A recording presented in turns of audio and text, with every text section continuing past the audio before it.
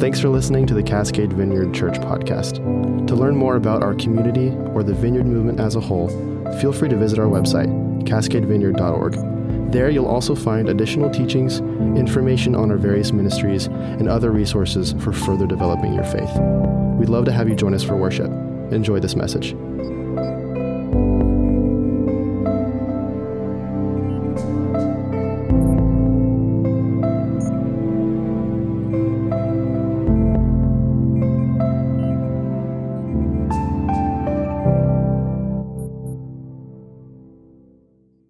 Yeah, so, hey, it is good to be with you guys. I have missed being with you. There's no place like home. I love being with you.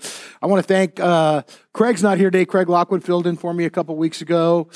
Craig and Deb, his wife, are dear old friends of ours. We served together on staff at the Vineyard in Anaheim for 20 years together, and then we left, and then Craig was there another 20 years after that. But anyway, thanks to Craig. And then last week, you guys got to hear from Donna. That's the bonus side of me not being here, is that it takes a lot to get Donna to get up here, but everybody always enjoys it when she does. So you got to hear from Donna last week. We have been in a little series called Rhythms of Grace, and it's really thinking about rhythms of life that we can build into our lives that help us form patterns that will help to give us a greater sense of peace, a greater sense of health, mental health, spiritual health, well-being, patterns in our life that just help us to live a more fulfilled life. And I think this idea for this series came to me just because life is so challenging. Anybody ever think life is hard? Am I the only one that thinks that? Life can be hard sometimes. I want to review real quick just a couple points. We opened the series talking about rest. And again, I started there intentionally. Many of us in our culture today, people work hard and they get a lot done, and we have our to-do lists. And I think my experience personally, as well as just anecdotally, people I talk to, if we neglect anything in our lives, very often it's rest. And we need rest. Here's the irony, is that we can't accomplish all the other stuff as well as we could if we were well rested.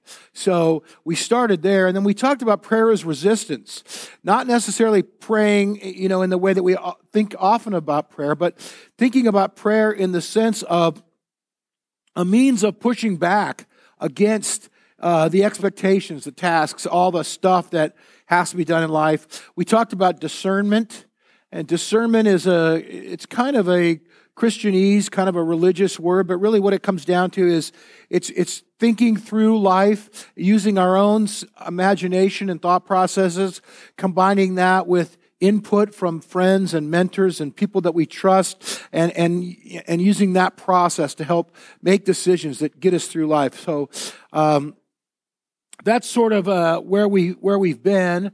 I want to talk about another rhythm of grace, and another thing, a dynamic in life today that I think is sometimes overlooked, and that is the area of celebration. Celebration. So I want to start with our launching pad text. If you could go one more for me, Yemi. This is sort of the foundational text for the whole series. Clearly this is Jesus. Come to me, all you who are weary and burdened. Anybody who's tired, come to me. I'll give you rest. Take my yoke upon you and learn from me. I'm gentle, humble in heart. You'll find rest for your souls. My yoke is easy. My burden is light. Jesus says that's the way life can be if we walk with Him. And so that's really the focus of this series on rhythms of grace. I want to, just for a second, I want you to think with me about the perceptions that many people have about God today. Now, this would be, I think, people outside of Christianity that don't have a relationship with God, but maybe people that do have a relationship with God as well. Some of them have an image of God. And I think typically, or maybe stereotypically, there are two ways that people tend to think about God very often, and those are that God is either angry or boring. Okay? So the angry, that kind of goes back to the whole Jonathan Edwards sermon, Sinners in the Hands of an Angry God. I was thinking about it this morning, actually, just that if you look all of history, you think of how many sermon titles can you think of or do you know of from history? The most famous sermon title of all time is Sinners in the Hands of an Angry God, which is tragic. It's just not that representative of who God really is. We sort of get this picture when you hear of that. God is this cranky, miserable, kind of mean old guy, and he's pointing the finger and watching his kids, just looking for anybody to possibly step out of line a little bit, and he's going to smack them upside the head. Which is just such a horrible impression of God, a picture of God. And, I think even in that mindset, when you think that way, you factor Jesus in, and Jesus may be a little bit softer and kinder, but really, he's kind of the one saying, you wait till your father gets home. This picture of kind of an angry God. Equally inaccurate, and I think this may be today, in our culture today, more prominent, is the idea of God as a killjoy. He may not be a mean parent, but he's certainly a very strict one. You better stay in line, young man. God is anti-everything that might be fun. I've used it before, but he says, you better not smoke, drink, chew, or go with girls who do. And I just want to say, if you go with a girl that chews, God bless you. The Greek word for the Trinity is perikerosis. Can you go to the next slide for me, Emmy? So that is an image that an artist drew of the idea of the Trinity. And you sort of see the three figures there, and there's kind of a swirl. There's movement. It denotes movement. They're in sync. They're moving together, but there's sort of this image of a dance, a holy dance. The Father, Son, and Spirit are connected. There's this interpersonal relationship, but there, as you study the word perikerosis and you look into it and dive into it a little bit, you get this idea of a dance. And it's really the Father, Son, and Spirit dancing a dance of love and joy. And that's the picture of God. And I tried to think, what would it be like? And the best thing I could come up with is a father dancing with his daughter at her wedding. And I have had that opportunity at both my daughter's weddings to dance with my daughter. And I tell you, there is no greater moment of joy than that. And that's really the picture of God that I think we should hold on to. That's the picture of God. That heavenly dance is where creation comes from. Everything that we have and see and know today comes out of that. It's this dance of joy. And it's not mean, and it's not boring. It's precious, and it's beautiful. There are certain denominations, certain churches that don't allow musical instruments because they're tools of the devil.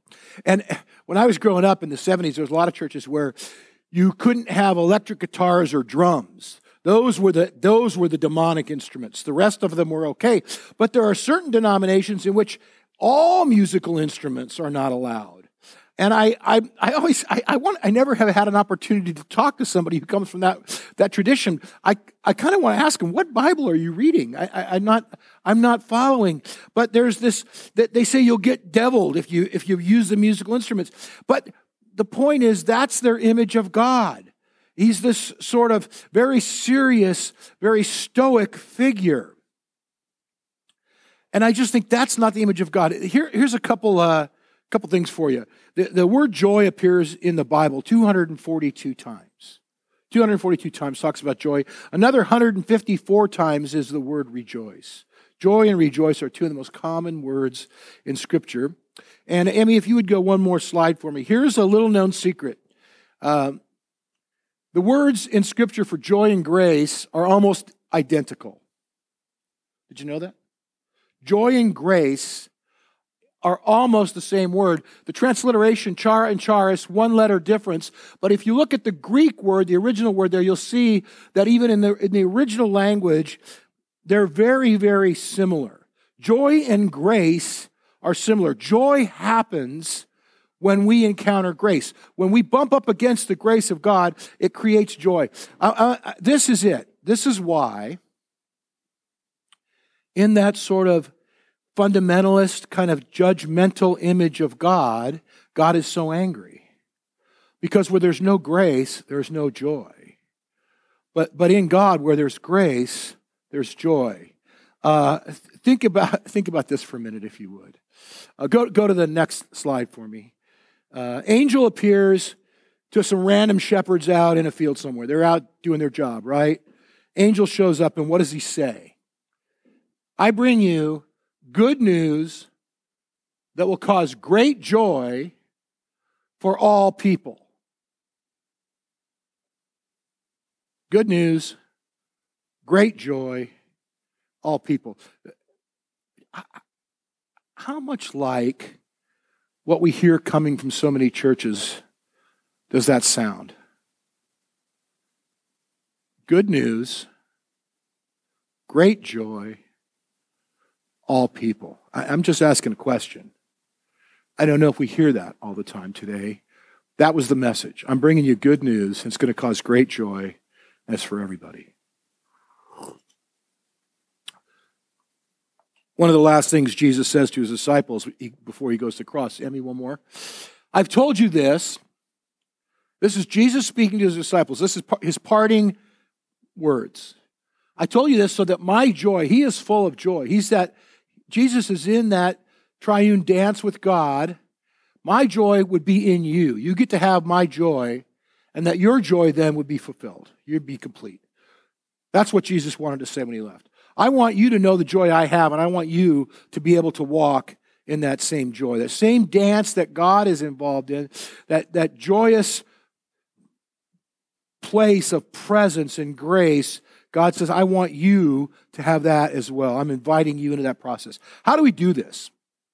How does this happen in our lives? So think about it. We talk about our witness, right? Your witness is what people...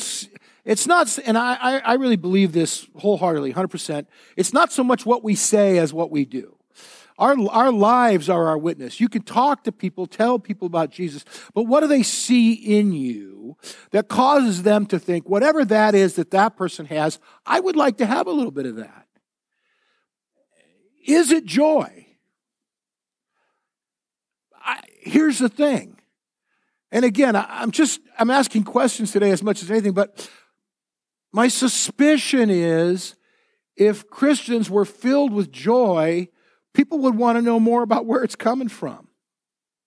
How do we do that?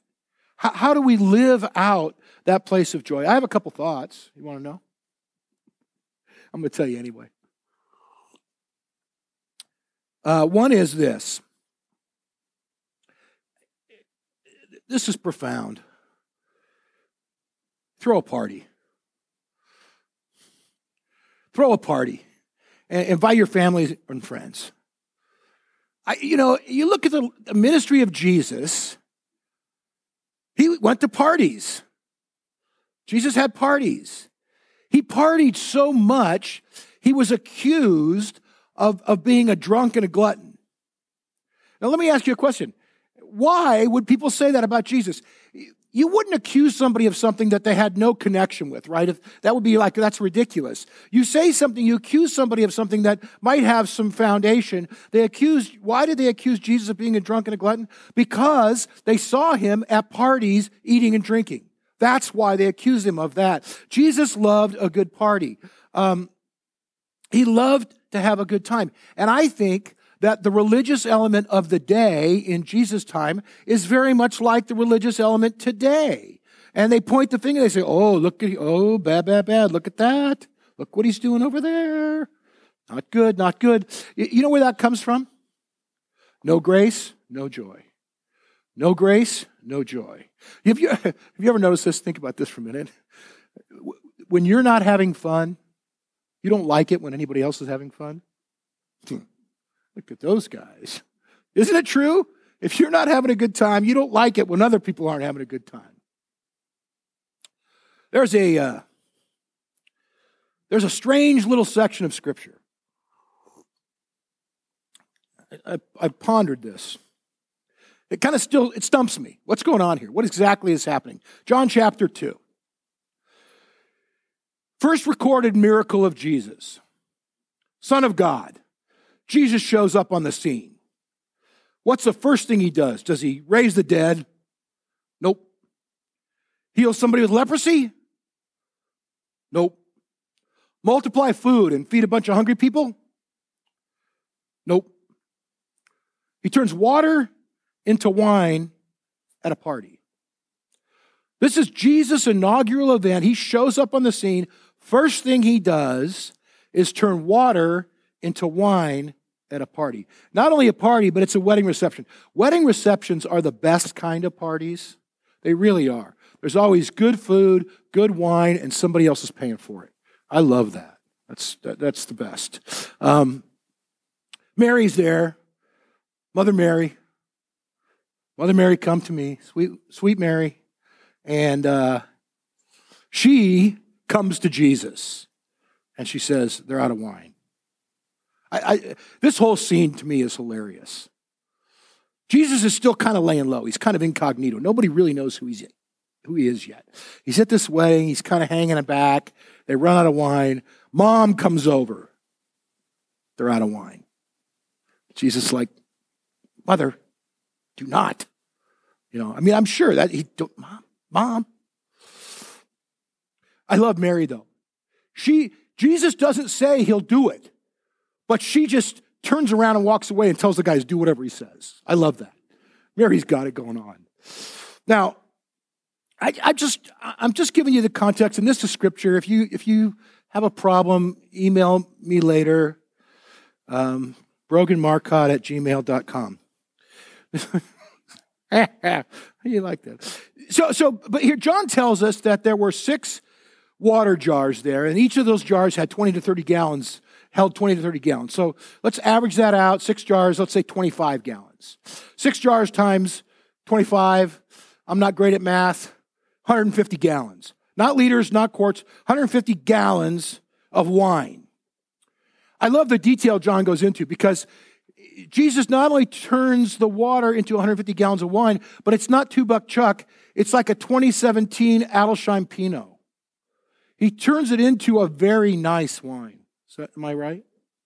Okay. Now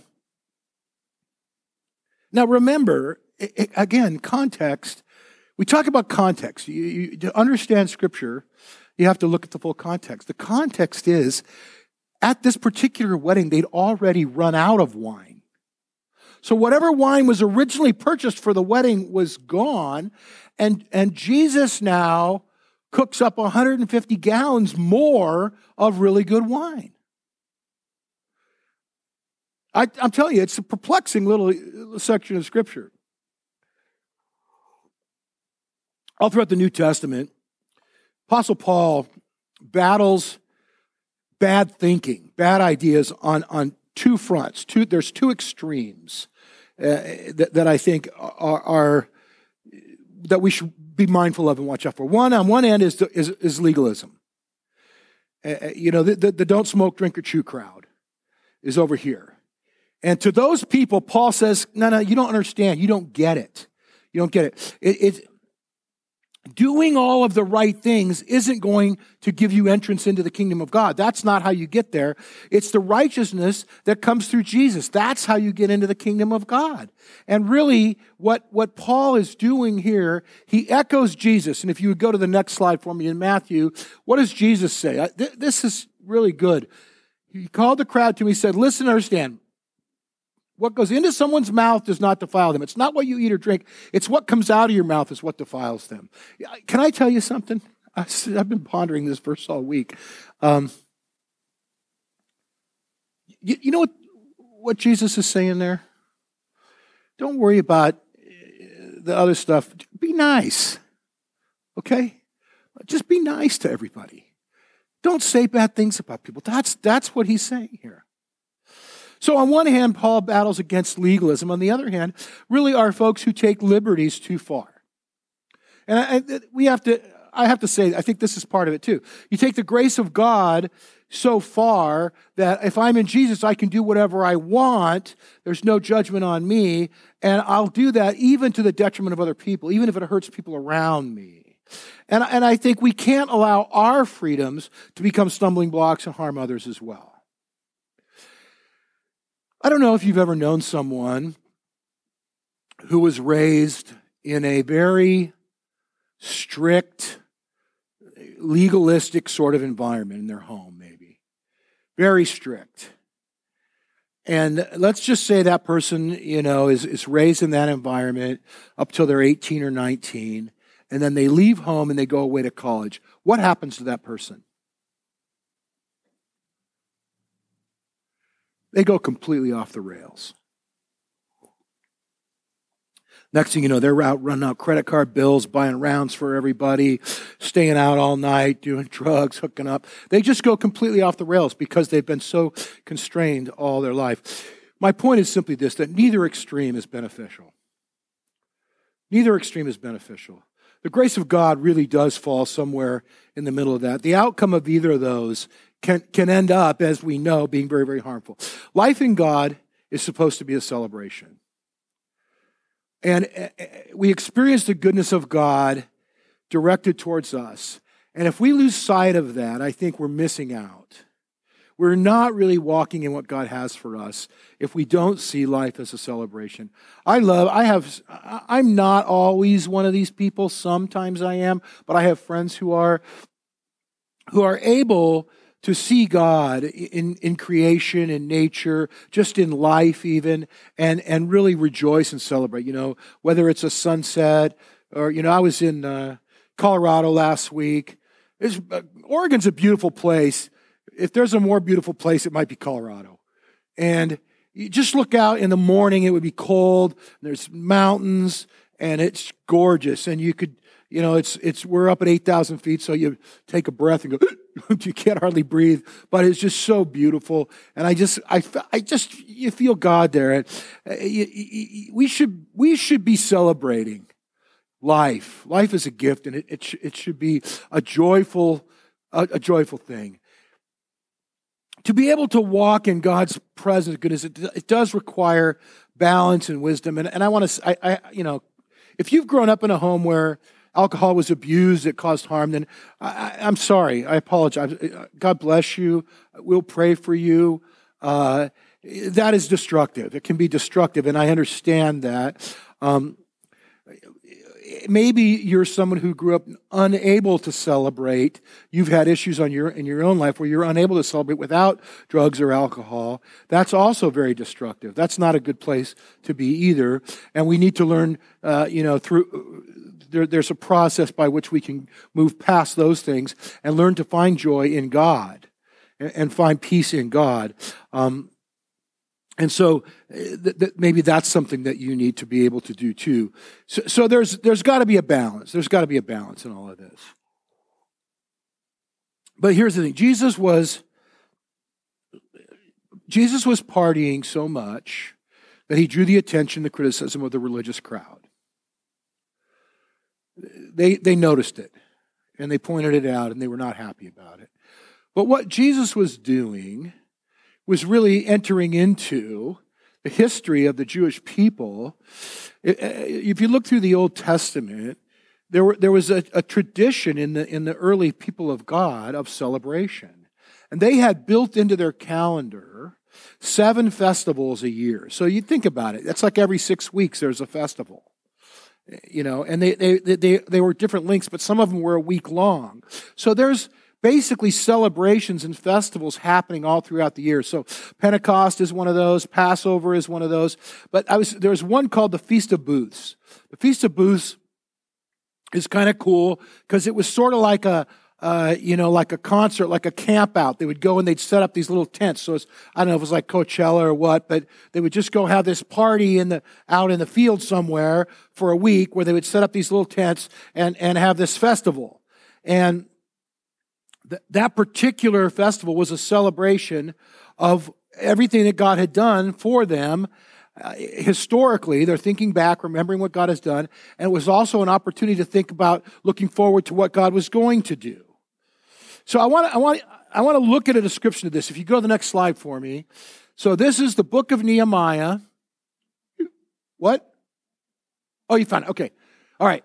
This is the book of Nehemiah, and he's talking about the festival of booths that I just explained to you. So picture, the Israelites are out in a field somewhere. They set up these tents, main stages over here, side stages over here. And this is what it says. The whole company that had returned from exile, all of Israel, they built temporary shelters, these little booths, and they lived in them. This was an 8-day festival. It took a week. From the days of Joshua, son of Nun, until that day, several hundred years, the Israelites had not celebrated it like this, and their joy was very great. They're having an 8-day festival filled with the presence and joy of God. It's just profound.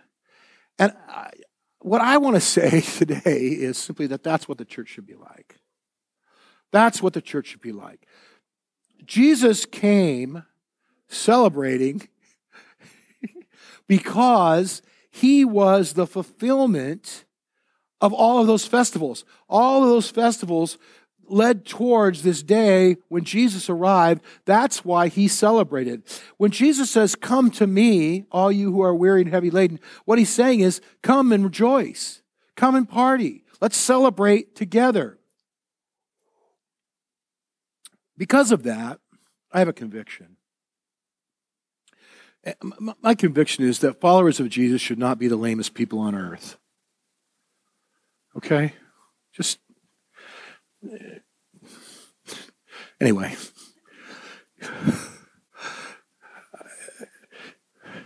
God, strike that comment. Now I'll leave it in.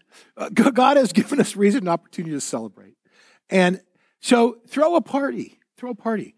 But like the Israelites, don't leave God out of your party. We should celebrate as much as anybody. We have more to celebrate. So throw a party. Make sure you include God in your party, but have a party. Second idea is this, and the first idea was throw a party. That's how we walk in joy. Second idea is more internal, but it's this. Don't take life too seriously. We should be able to, as Christians, I think, be able to laugh at the irony of life. Okay? We should be able to look at life and see the irony and be able to laugh at that and not take it too seriously. You know, here's the thing. Most of us don't think of the Bible as being a very funny book. Did anybody ever think that? It's a funny book, okay? It really is. I want you to think about it. The Bible is a series of stories that are very often ironic and pretty funny, if you think about it. Consider, okay, let's just talk for a minute. A couple examples, real quick, and we'll wrap up. Old Testament story of Abraham and Sarah. So Abraham is the father of the faith, right? He's the cornerstone. Abraham is what everything else after is built on. The life of Abraham. So God speaks to Abraham and Sarah. He says, leave your home, go where I tell you to go. So they take off. They're walking through the desert. It's a long way. It's a lot of miles, a lot of tears. It's a hard time. And then God says this. You're going to be the father of nations. Okay. Dude's 99 years old. He's been barren their whole lives. Okay? That ship sailed. There's no little blue pill. Okay? What is Abraham's response when God says this? Go to the next slide for me. Abraham fell face down. He laughed and said to himself, will a son be born to a man 100 years old? Will Sarah bear a child at 90? God gives Abraham a word, and what does he do? He laughs at him. Now, God wants to confirm that this word is really true. So, to confirm the word that he already gave them, he sends an angel to let them know, hey, this is really happening. This is happening. And when he sends the angel, this is the confirmation of the original word. Go to the next slide. Sarah laughed to herself as she thought, after I'm worn out, my Lord is old, will I have this pleasure? I want you to just think about this with me for a minute, okay? God comes and gives you a word. And you think it's ridiculous and you laugh about it.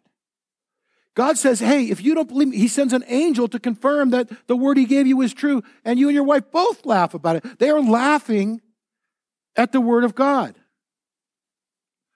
It's pretty funny. Go to one more. Frederick Buechner is a theologian. This is what he says. I love this quote. He says, is it possible, I wonder, to say that it is only when you hear the gospel as a wild and marvelous joke that you really hear it at all? Heard as anything else, the gospel is the church's thing, the preacher's thing, the lecturer's thing. Heard as a joke, high and unbidden, ringing with laughter, it can only be God's thing. There's joy and irony, and honestly, it's funny to think about how good God is in our lives. It should bring joy to us. Abraham and Sarah had had a hard life. They had a sad life, but it had a happy ending. God came through even when they thought it was a joke. One more quick example and we'll wrap up. Go to the next slide for me, 2 Samuel. King David was told, the Lord has blessed the household of Obed-Edom and everything he has because of the ark of God. So David went to bring up the ark of God from the house of Obed-Edom to the city of David with rejoicing. He's rejoicing, wearing a linen ephod. David was dancing before the Lord with all his might. He and all Israel were bringing up the ark of the Lord with shouts and sounds of trumpet. David is rejoicing in the Lord. He's so happy. He's dancing before God in his linen ephod. Now, how many of you have a linen ephod? I didn't think so. So most of us don't get this. Go to the next slide for me, Emmy. That's the linen ephod. David, think, okay, for those of you that have been around for a while, think Tom Cruise in Risky Business. David is out there. He's filming a TikTok. He's dancing in his tighty whities. Doug gets it. That's just funny. That's funny to me. That's what Scripture is full of. Is stories like that when you look at them, you go, there's joy and there's celebration and there's laughter and there's fun. It's not uptight and it's not critical and judgmental. And that's what I think, again, this is just me, I don't know, but I think that's what the church is lacking today. It's just a sense of fun. I really meant it earlier. Christians should not be the lamest people on the planet. Have a good time. Throw a party. Invite some friends. I mean, cook big meat. I like to cook big. Yes, sir? I was just going to say, I'll let you know. I did cook a brisket this week, which I'm sorry I didn't invite you guys, but man, it was good. But we will do it. We'll have a barbecue sometime soon, and I will cook big meat for you guys. Anyway, look, here's the deal. I don't know where all of you are in life right now. And maybe life's hard. And let's be honest, life can be hard. Maybe you're going through a tough time. Here's my encouragement this morning. And I do not in any way tend to diminish challenges that anyone might be going through. I get that. But this is what I want to say to you, is celebrate anyway. Celebrate anyway. And here's why. Two reasons why. First is that even in the midst of whatever you might be going through right now, God is still doing great things. God is doing great things. I was been gone a few weeks, but the first time we were gone, I was at the Vineyard Missions Leadership Conference in Texas. Don't tell anybody I said that. But it's a great meeting. It's my favorite meeting of the year because people that work in the Vineyard movement in different countries all over the world are there, and it's so amazing because you talk to somebody. There's people like I know some of these people, some I don't, but I talk to some guy who's working somewhere, and he tells me the most amazing story that I've ever heard, what God's doing in some little village, somewhere. I go, my gosh, that's awesome. And people are being healed, and there's food, and, people are being fed, and miracles are happening. And I go, that's the most amazing thing I've ever heard. And then 2 hours later, I meet somebody else and talk to that person, and they're working in a totally different part of the world, and they tell me another story, and I go, that's more amazing than the thing the other guy just said.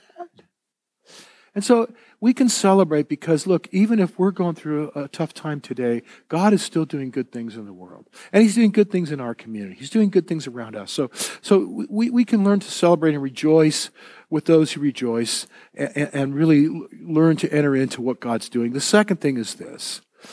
God is celebrating, and God is celebrating you. God is dancing that heavenly dance, and He is singing over you. He loves you, and His joy is in you. You are the apple of God's eye, and your life brings joy to Him. And we can celebrate in that. Okay, let's stand. Thanks again for listening. If you'd like to sow into what God is doing through Cascade Vineyard, we always welcome your prayers for our church body, our communities, and our leadership. If you'd like to contribute financially, please visit cascadevineyard.org/give.